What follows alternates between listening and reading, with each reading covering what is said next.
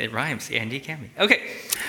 So today is Christmas Eve, and I've been listening to a lot of Christmas music. Well, kind of. My kids want to listen to something else, but Val and I, we want to listen to Christmas music. And we noticed that a lot of the songs, except for that song that's about how last Christmas it gave me my heart and the next day you gave it away. Other than that, most of the Christmas songs are really joyful, right? Happy stuff. Talks about how it's starting to look a lot like Christmas, and that's usually a good thing. But I'm reminded of the contrast of how happy Christmas seems today and how Christmas was first originally. That's how the story was told. So I want to focus on this idea of the Christmas spirit. So the question today is this: is Christmas for those who don't feel the Christmas spirit? Right? Because I know a lot of people, like especially around this time of year, people are like, yeah, everybody, I'm supposed to be happy. I'm supposed to be jolly. I'm supposed to be in the Christmas spirit, but this year is tough. Like this is my first year without somebody in my life, or this is my first year where I feel like I don't know what my future looks like. And you're like, I'm not in that mood. And for that reason, I feel like I need to, I don't know, maybe I'm not supposed to go to these Christmas parties because I just don't feel the Christmas spirit. Right? And so what we're going to do today is we're going to look at the Christmas story as it's told in the Bible, in the book of Luke. And as we look at it, I want to show you what it felt like to be in the first century, what it felt like, what the first Christmas felt like. And I just want to not just tell the story because you guys have probably heard the story many, many times, but this time I want to tell the story focusing on one character. And that character is Mary. Okay, because Mary, I think she had the worst first Christmas experience, and that worst Christmas experience lingered on for the rest of her life. So I want to share that with you. Aren't you glad you came today?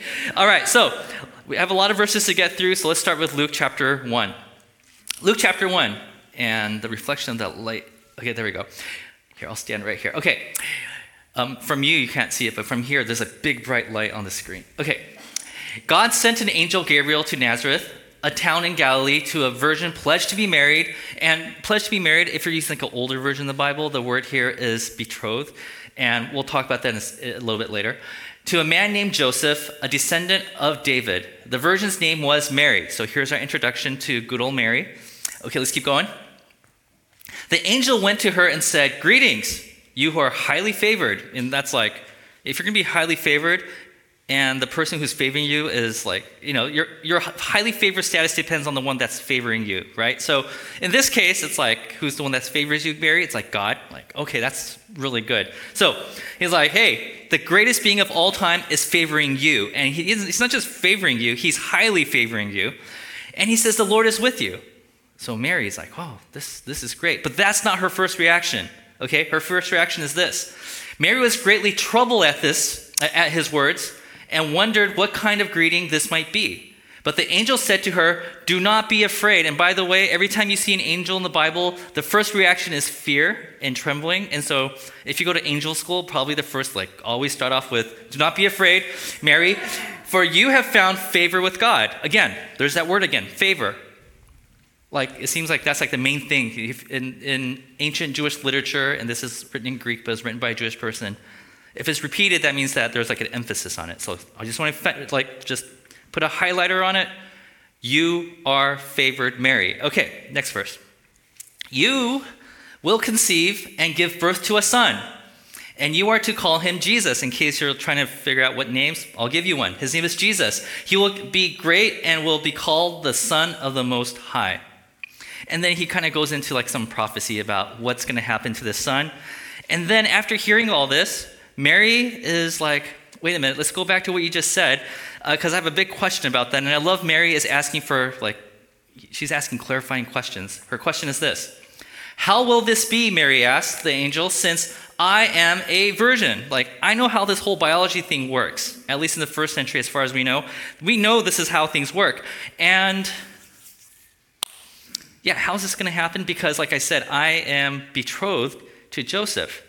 And he and I, well, we'll talk about this a little bit more later, but we're not allowed to have contact with each other. Okay, it's a little different from engagement. We'll talk about that too. Okay, so the angel answered, "The Holy Spirit will come on you, whatever that is like. And the power of the Most High will overshadow you. I mean, like, keep in mind, Mary doesn't have any prior stories or Bible stories to rely on to say, oh, this is just like what happened to so-and-so. Like, this is the first time this has ever happened, so she has no clue what this is entailing. So the Holy One will be born, the Holy One to be born will be called the Son of God. It's like, so you are going to carry God's Son. Now, there's a lot of details in this story. I want to focus on one part of this story, which is here. Mary was betrothed to Joseph. What does it mean to be betrothed? Because in the first century on the other side of the world, betrothed is not the same as we understand engagement. Some of you are actually engaged who are here. Congratulations. But this is not like that. So I'm going to give you like a little timeline of how this works. Okay, so here's the timeline. If you got betrothed here, okay, this is a timeline of Mary's life. For women back then, women usually got betrothed, and it's not like you started dating somebody. It's like, ooh, Joseph is kind of cool. You know, he's kind of cute. He has like, you know, this beautiful eyes. No, it wasn't like that. It was more in terms of like Mary's parents, Joseph's parents got together and realized it was beneficial for their kids to get married. And so they had dowries, and they had to figure out how the payment is, right? And they were betrothed. And when they get betrothed, usually the girl is about 12 to 13 years old. So, you know, all those portraits of Mary, you know, holding baby Jesus, and she's like in her mid-30s. No. She's barely a teenager. The men, usually, in this case Joseph, is usually around 17 or 18. Okay, so have that in your mind when you imagine what's happening here. So two families come together. My teenage daughter, Mary, your almost adult son. We're going to work this out, right? So after they get betrothed, they eventually get married, right? And this marriage period between betrothal and marriage, next slide, is usually about 12 to 18 months. And the rule here is this, okay? As far as their custom understands it, they are actually married, but they can't be together. So during this year to year and a half period, the girl is going to be mentored by her mother, and she has to memorize certain psalms in the Bible because she's going to be reciting those psalms to her kids as they're growing up. And the mother is also going to teach her daughter how to care for children, how to care for her husband, you know, all the tools and skills that she might need in order to be a good wife in that culture. So I'm not too clear on what that entailed, but that's what I read. When it comes to the men, usually, in this case Joseph, he will be mentored by his father, and his father will teach him, here are some of the things you need to learn. These are some of the skills that you need if you're going to raise your family. This is how you provide for your family, right? And one of the other things they do, this is like a side note, not part of the Christmas story, but in the year to year and a half period, what they do is that the son, who, you know, the father and the son goes to their house, and then he starts building an additional room because that's where the family's going to live. Usually the bride will join the groom's family. And, you know, they really don't know when the wedding ceremony is because whenever the son is finished building that additional room, they'll come in and the father will look around and say, yeah, that looks okay. Yeah, okay, I think you're good. And when the father gives the stamp of approval, that is when the wedding takes place. So Jesus uses imagery like this in the Bible. Like he says, like, my father's house has many rooms. He was using marriage language there to let everybody know that, hey, you know, when Jesus and the church, you know, when we're wed together, I've been preparing a place for you, you know. And also Jesus says, you know, nobody knows the exact time or hour when I'm going to show up. That's also marriage language that he's using there. Anyways, that's not important to today's sermon. Okay, so after you get married, right? Before you can't touch, no contact. It's like you're married, but you know you can't live together. But after the marriage, you get to consummate it. When Mary was visited by the angel Gabriel, it was somewhere in here. Now, like I said, in this culture, you're considered to be married at this point. So, if you were to die, if one of the two were to die at that point in this story, the other would be considered to be widowed. Even though they didn't really get married yet, they would be considered to be widowed. The only way to break this contract is if one of them commits adultery. At that point, the other would say, I'm going to divorce you, and then that other person will carry the scarlet letter for the rest of his or her life. So that is a system that Mary is in when this story takes place, okay? I hope that makes sense. Are you guys kind of feeling the world back then? Okay. If you commit adultery when you're in this point right here of the story, you are given a title. You and your illegitimate son or daughter are called mamzer, M-A-M-Z-E-R, mamzer. It's basically a title that's given to people who basically broke this marriage covenant and has an illegitimate child. So Jesus, in this case, would have been called a mamzer. Mary would have been called a mamzer. Okay? That's important to later in the story. Okay. By the way, because this whole thing happened, Mary's thinking like, so I'm going to have a baby, not with Joseph, but with you? This is kind of weird. And she is probably going through all the scenarios in her mind. Like, what's going to happen? What are the people around me going to think? What are my parents going to think? What is Joseph going to think? Who would have a harder life if we were to get a divorce, Joseph or me? As a matter of fact, there's documents in history that shows us that even 200 years after the Jesus story takes place, there are people who are spreading rumors saying that Mary, there's no way that Mary could have been have a virgin birth, right? Like, there's no way she could do that. And so their working theory, the very popular theory was that during this period, Mary became a prostitute and slept with a Roman guard. That was the theory back then, right? So this is the life that she's living. She's like, people are speaking rumors around her, untrue rumors probably, right? And what is she supposed to do?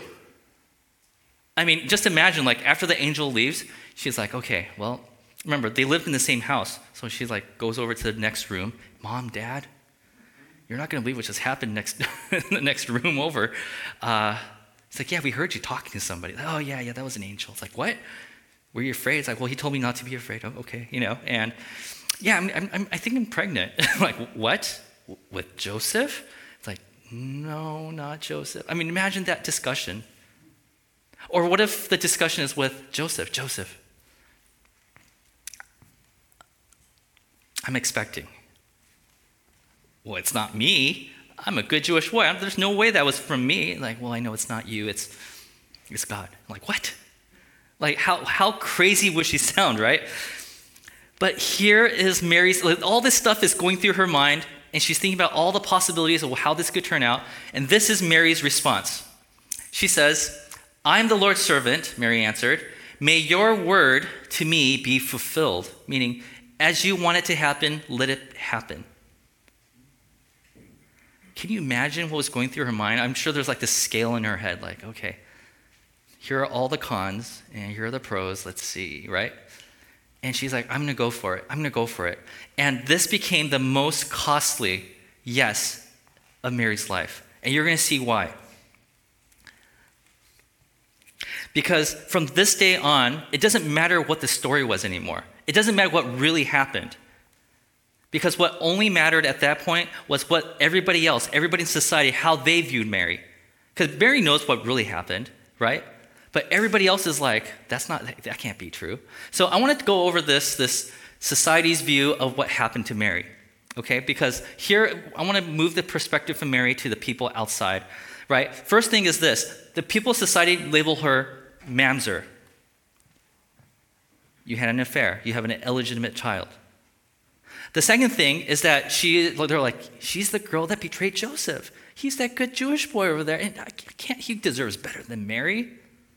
Right? And if you look at the Matthew version of the story, we find out that Joseph was so heartbroken that he was like, I think I'm going to divorce her. And you know what? But I'm a good guy, so I'm not going to divorce her in public. I'm going to do it privately, quietly, so that she could have her dignity.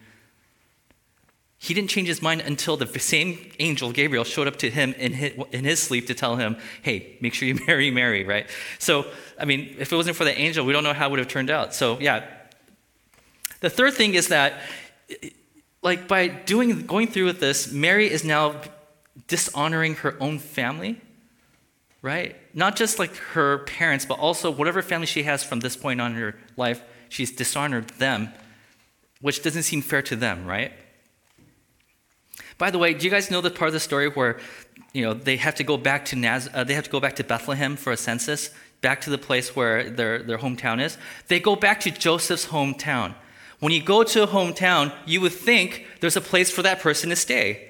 Why did these guys have to go to an inn? It's because Joseph's family probably distanced themselves because they're like, I can't believe, Joe, that you married this mamzer. Oh, God told me to. I don't care. We don't want you to give your cooties to us, so you don't get to stay with us. I know you travel a long way to get here, and your wife is pregnant, but you can't stay here with us. Ultimate dishonor. Whew. The costly yes of Mary, right? And this one, I don't know if you guys have really considered this, but in the story told in Matthew, about 2 years after Jesus is born, there's a king of Israel. His name is King Herod, and Herod finds out from these these magi that travel in, like, hey, we heard that there's a Star of David, and that there's a king that was born, and he's like, but I'm king. What do you mean there was a king that was born? It's like, yeah, we're here to offer offerings and gifts.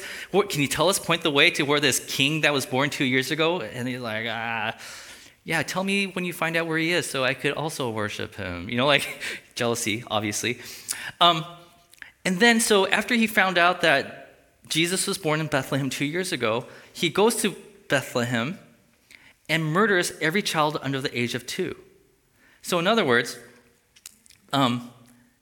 this is weighing on Mary's conscience, that she might be responsible for the deaths of many babies. Or if she doesn't feel it, at least society thinks, look at what you brought to this town. What's going through Mary's mind? She's probably thinking back to that conversation that she had with Gabriel, right? She's like, wait a minute, okay, wait. I'm pretty sure he told me this, that I am highly favored, right? Okay, don't let this, I'm not going to let this, hold me down. I'm going to shake it off, hoo. I'm just going to, do a Taylor Swift thing. I'm just going to go, right? But then, she's feeling like, okay, I'm just going to, pump myself up and I'm going to be like, okay, I'm going to do this. I'm still, 13 years old, maybe 14 by now. I could get through this, right? Now, it was Jewish custom back then that when the baby is born, within the first week or two, you have to take the baby to the temple to get him dedicated. And so Mary, Joseph, and the baby, they go to the temple, and they're taking the baby Jesus to get him dedicated. And all of a sudden, they meet this guy named Simeon. And Simeon's like, it's you! And basically, Simeon, his backstory is that God told him there was a prophecy that said that, hey, you're going to see the Son of God, the Messiah, before you die. And he's an old guy now. This is how that scene goes. Simeon took him, Jesus, in his arms and praised God, saying, Sovereign Lord, as you have promised, you may now dismiss your servant in peace. Like, I could finally die now that I met him. Keep going. Let's keep going. Which is a sad way to greet somebody. For my eyes have seen your salvation, which you have prepared in the sight of all nations, a light for the revelation to the Gentiles and the glory of your people Israel. Like, man, this baby right here is not just for us, also for the people who are not like us, people who are not Jews. This is great, right? And then he said this, like, the child's father and mother marveled at what was said about him. Like, our child, really? This is great. Mary's probably feeling like, yes, like finally, like affirmation, finally, right? And so at that point, Simeon's like, yes, I want to bless you. So next verse. So then Simeon blessed them, Mary and Joseph and Jesus. And then he turned to Mary, specifically just to Mary, his mother, and this is what he said. This child is destined to cause the falling and rising of many in Israel, and to be a sign that will be spoken against, so that the thoughts of many hearts will be revealed. He's basically saying, Mary, I need to tell you something. Your son, your oldest son, is going to cause things to fall apart, things that shouldn't be here. Oh, somebody's calling me. Okay. And he's also going to cause certain things to fall apart. He's also going to cause certain things to rise, right? So things like in your future, I see destruction and rebuilding. That's what he's saying. And then this is what he says. And a sword will pierce your own soul too. And the word pierce here, by the way, this is written originally in Greek. It's translated to English. This is not a poke. It's not like, this is a deep stab. It's saying your soul is going to break because of this kid. What is Mary thinking? Mary's probably thinking, but I'm highly favored. Is this what it looks like to be highly favored? Are you sure? Now, going back to just like so going forward about like 12 years, Jesus is a 12-year-old now, and they're on their way to the temple because that's what they do when they're 12 years old. And they do this every year, but this time was a special year because Jesus is 12. And this is an interesting story that happens. Like Luke records for us this interesting story. Here we go. Every year, Jesus' parents went to Jerusalem for the festival of Passover. When he was 12 years old, they went up to the festival according to the custom. This is what they always did. Now, back in those days, you don't just pack everybody in a van and then drive over to the temple. Like, you have to walk there. And it was dangerous walking by yourselves or a family of whatever. So you always found other families to go with. So it sounds like Mary found some friends and family who were willing to travel with them, okay? After the festival was over, while his parents were returning home, the boy Jesus stayed behind in Jerusalem, but they were unaware of it. Jesus is like, okay, I'll see you later, Mom, Dad. And Mom and Dad's like, okay, well, let's go home, family, and forgot Jesus behind. Next verse, thinking he was in their company, because remember, there's a lot of people, they traveled on for a day. Keep that in mind, a day. Then they began looking for him among their relatives and friends, like, Mary, where's Jesus? I thought he was with you. No, I thought he was with you. Well, maybe he's with all the kids in the caravan. Nope. Oh, no. I mean, imagine the conversation they had. Joseph, I think we lost the savior of the world. Right? So they start looking for him. And 3 days. So how many days has it been since Jesus has not been in their presence? 4 days. So 3 days later, they found him in the temple courts, sitting among the teachers, listening to them and asking them questions. And they're like, wait a minute, Jesus, where were you this whole time? Like, what did you eat? Like, did you stay with somebody for 4 days? Like, how did you do this? Like, it took a day to come that far, a day to come back. So they were in the temple looking for him for 2 full days. And then they found him, right? And then it kind of gives you this feeling of what they felt. Here we go, next verse. His mother said to him, now listen to the language here. Son, which is a language of parent to child, right? Son, why have you treated us like this? Your father and I, again, parental language, have been anxiously searching for you. The word anxious here doesn't do it justice because it's like, what you think of anxiety, 10 times worse, okay? That's this.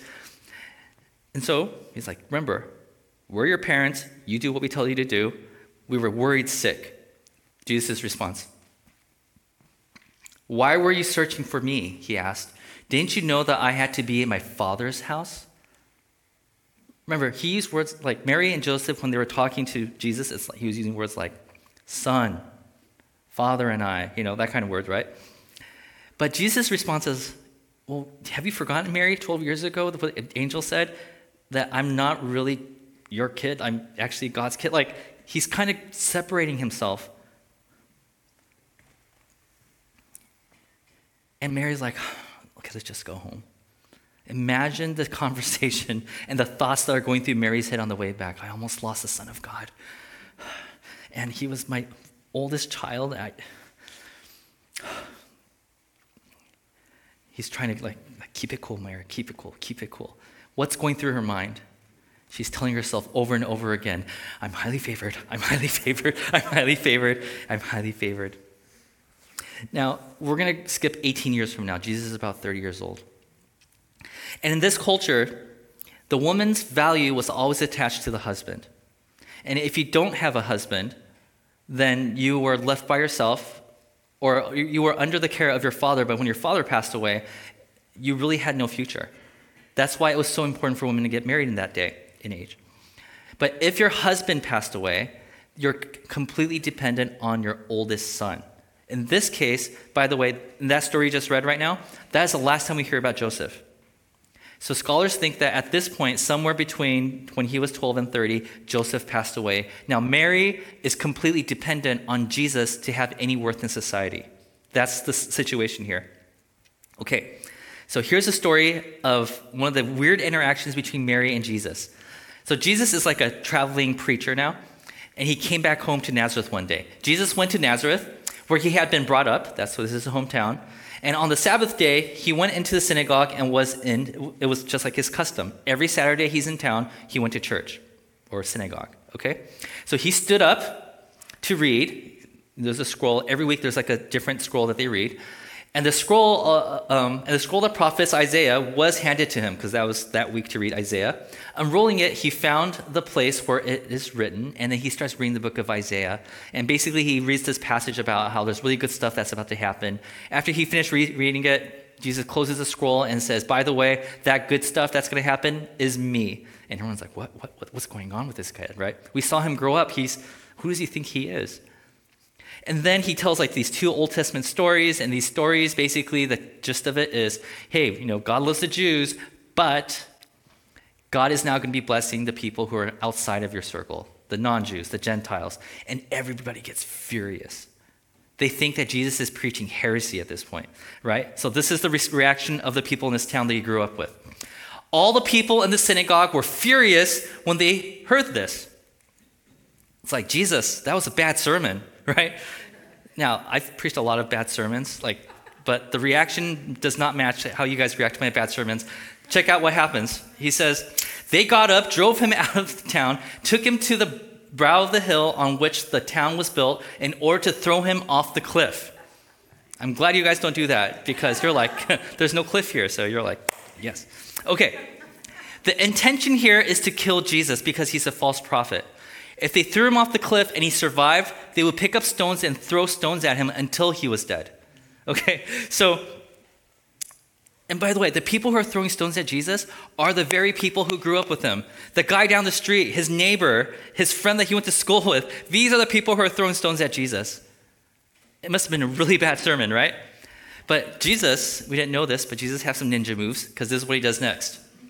But he walked right through the crowd and went on his way. Okay.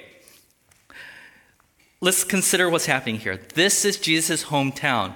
Who lives in his hometown? His family. That means Mary is there, right? And so if Jesus somehow evaded all the riot that was happening in Nazareth, he left town. Who was still there? Mary. Who went to synagogue next Saturday? Mary. She's worshiping the very people who try to kill her son. Like, imagine if you're sitting next to her during service. It's like, oh, hey, good morning, Mary. And she's like, you tried to kill my son last week. I had a pretty awkward conversation, right? Jesus creates this chaos in his town. He leaves, and Mary has to deal with it. I mean, imagine that, right? So what is Mary thinking at this point in the story? She's like, I'm supposed to be highly favored, right? Oh, maybe you misheard him. Maybe I'm not highly favored. Maybe I'm just, favored. Maybe that's what it is. Maybe when Gabriel said you're highly favored, maybe he misspoke. Or maybe I misheard him, Maybe that's not what he meant. Now, 1.5 to 2 years passes from this story. And now, Jesus is walking around Nazareth again. Mary hears that her son is somewhere in the vicinity. So she picks up her other sons and daughters, because with Joseph, she had other kids, And they're like, hey, let's go visit your brother. Let's go. So, they're like, okay, let's go. I heard he's in that house over there. He's walking towards the house. They're walking towards the house, and they see this crowd around this house, and like, we can't get in. Hey, maybe we could use the, hey, I'm Jesus' mom card and, get to the front of the line, right? So, by the way, this story is told in 3 of the 4 biographies of Jesus. This is told in Mark, Matthew, and in Luke. And in the other translations, it even mentions that maybe the reason why this family went to see Jesus is because they were convinced that Jesus was crazy, that he was mad, and we need to bring him home right now. Because that's the reputation that Jesus had and the reputation that Mary had, the mother of a crazy person. So, this is how that story goes. Jesus' mother and brothers came to see him, but they were not able to get near him because of the crowd. So, someone told him, Jesus, hey, your mother and brothers are standing outside wanting to see you. We haven't seen him in a while. It's been like 1.5 years. Like, hey, maybe he'll give us a hug or something, right? Maybe we'll get special access to him. Jesus' response, he replied, my mother and my brothers, who are they? Well, they're those who hear God's word and put it into practice. Now, Jesus is doing his Jesus-y thing here. He's doing the Jedi Master thing. You're like, Yoda, I don't know what you said, but it sounds very wise, right? But from the perspective of his mother, it's like, what do you mean, who are my brothers and my mother? Like, what do you mean that your mother is whoever does the will of God? I gave birth to you. Like, what do you mean, right? It's like this, she's like, why are you pushing us away? Remember, Mary's worth right now is connected to Jesus. And the further Jesus pushes her away, the closer she is to having no worth in society. And when she has no worth in society, the only way she can make a living is by becoming a prostitute. So Mary is like, you're my only hope, Jesus. Joseph passed away. I need you in my life. Stop acting crazy. Stop pushing us away. What is going through her mind? Maybe she's doubting what Gabriel told her. Maybe she's asking, am I favored at all? Is this what it looks like to be favored by God? Are you sure? Now, a few weeks or months later, she hears she's at Passover. So during Passover, all the Jews go to the temple in Jerusalem. And she's doing her own thing. And then she hears a rumor. Hey, I heard Jesus just got arrested. Is he hanging on the cross outside? Is he there now? It's like, well, no, he's actually under trial right now, but he's going to be hung on the cross if the trial doesn't go well in his favor. And so there's a big crowd. And you see Jesus all bloody.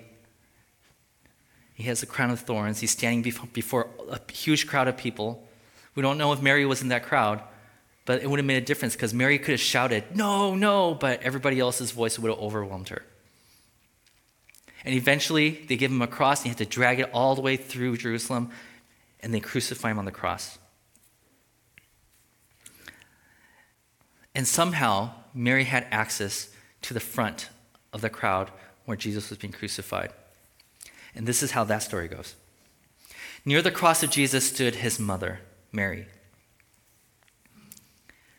And as she looks up, her eyes just wells up with tears. And she's like, my heart, it does feel like it's being pierced. And she looks up, and then she hears Jesus say something really quietly. He could barely put words together, but this is what Jesus says. Jesus said, I am thirsty. A jar of wine vinegar was there, so they, the guards, soaked up a sponge in it, put the sponge on a stalk of the hyssop plant, and lifted it to Jesus' lips. What's going through Mary's mind right now?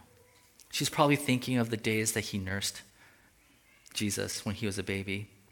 Or maybe she thought about the days that she had to walk all the way to the well in the middle of the day because she had a bad reputation, so she had to go to the well when nobody else was there, draw some water, and walk it all the way back just so that Jesus could have some water when he was a kid. I don't know what memories were going through her mind at this time, but it wasn't good. And then it says, when he had received the drink, Jesus said, it is finished. It is done. This is it. With that, he bowed his head and gave up his spirit. And Mary's probably thinking, 33 years ago, my life became a living hell because of this guy, but I love him because I'm his mother. Simeon was right. My soul does feel like it's been stabbed over and over and over again. What was she thinking? She was probably thinking, maybe I am not highly favored. Not to mention the fact that if you're a Jewish person, remember society's view?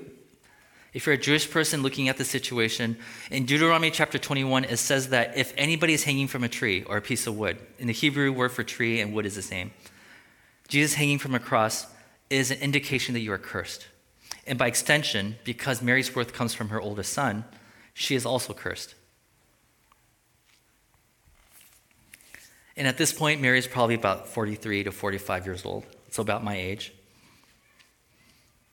Now, a lot of you know how the story ends. Mary doesn't know at this point. Mary is like thinking, this is it. Jesus said it's done.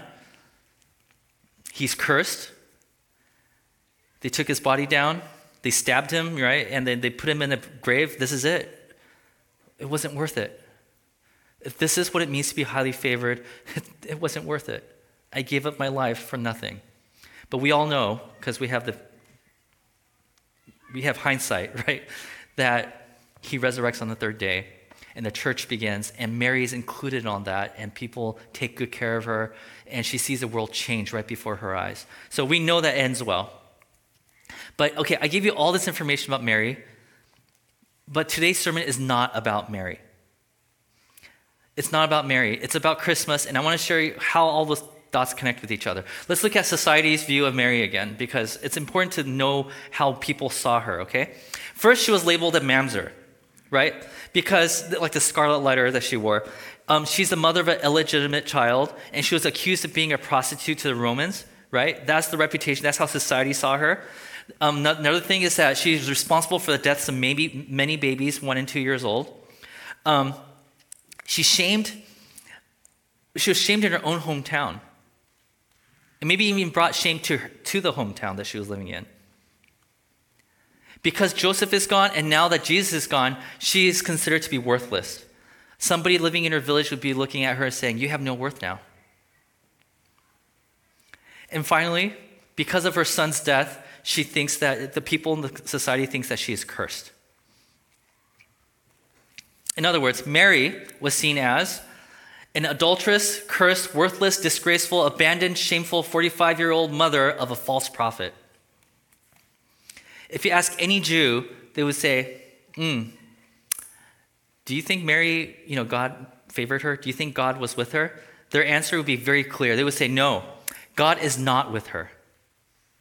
Even if you ask a Roman, say, hey, I know you don't believe in our God and everything, but if you did, would you think that this description, do you think that God is with her? They'd be like, if I were in your shoes, no, I don't think that God is with her at all. And the reason why I bring this up is because this story began on Christmas, the first Christmas, filled with bad news. And maybe you're in that situation tonight, right? I'm not feeling the Christmas spirit. I experienced a death. I experienced a breakup. I lost my job. I can't afford to live where I'm living right now. Something is wrong with me. I have bad health news. Whatever it might be. You might think, God is not with me. I'm not feeling the Christmas spirit right now. But what I want to do right now is I want to go back to how the whole story started. Let's take a look. Luke chapter 1. God sent the angel Gabriel to Nazareth, a town in Galilee, to a virgin pledged to be married to a man named Joseph, a descendant of David. The virgin's name was Mary. And then the angel went to her and said, "Greetings, you who are highly favored." An angel is a messenger of God. That's his job, is just to say whatever God said.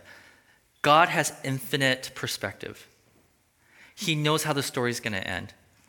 Knowing that the next 30 plus years of Mary's life is going to be basically crap, right? He looks at that and says, you are highly favored. And in case, Mary, you forget, because you might go through some things that make you doubt the fact that God is highly favoring you, I want to tell you one more thing. And he says this, the Lord is with you. Don't believe anybody who would say that God is not with you. Just because bad things happen to you, because maybe people accuse you of making bad decisions, it doesn't disqualify you from God being with you. God is always with you no matter what.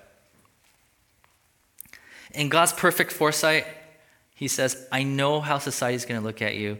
God is still with you. And so, this is the takeaway today. Contrary to our assumptions, because we have a lot of assumptions, right? When we say like, hey, there's a person who is, fill in the blank, homeless. You might say, oh, God is not with that person. You look at a person who is hated by everybody. Oh, God is not with that person. Maybe somebody who has a different political opinion than you. Oh, God is not with that person. Contrary to our assumptions, because we all like to think that God is only on our side, right?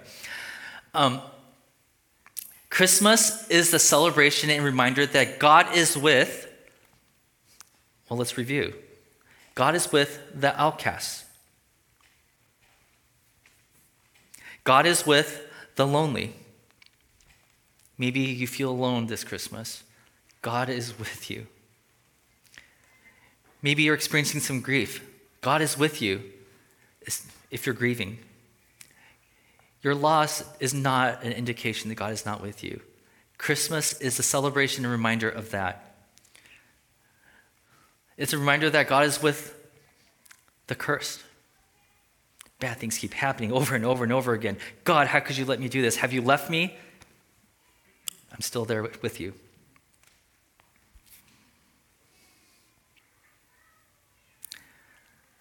I believe this is why God gave us this story of Mary.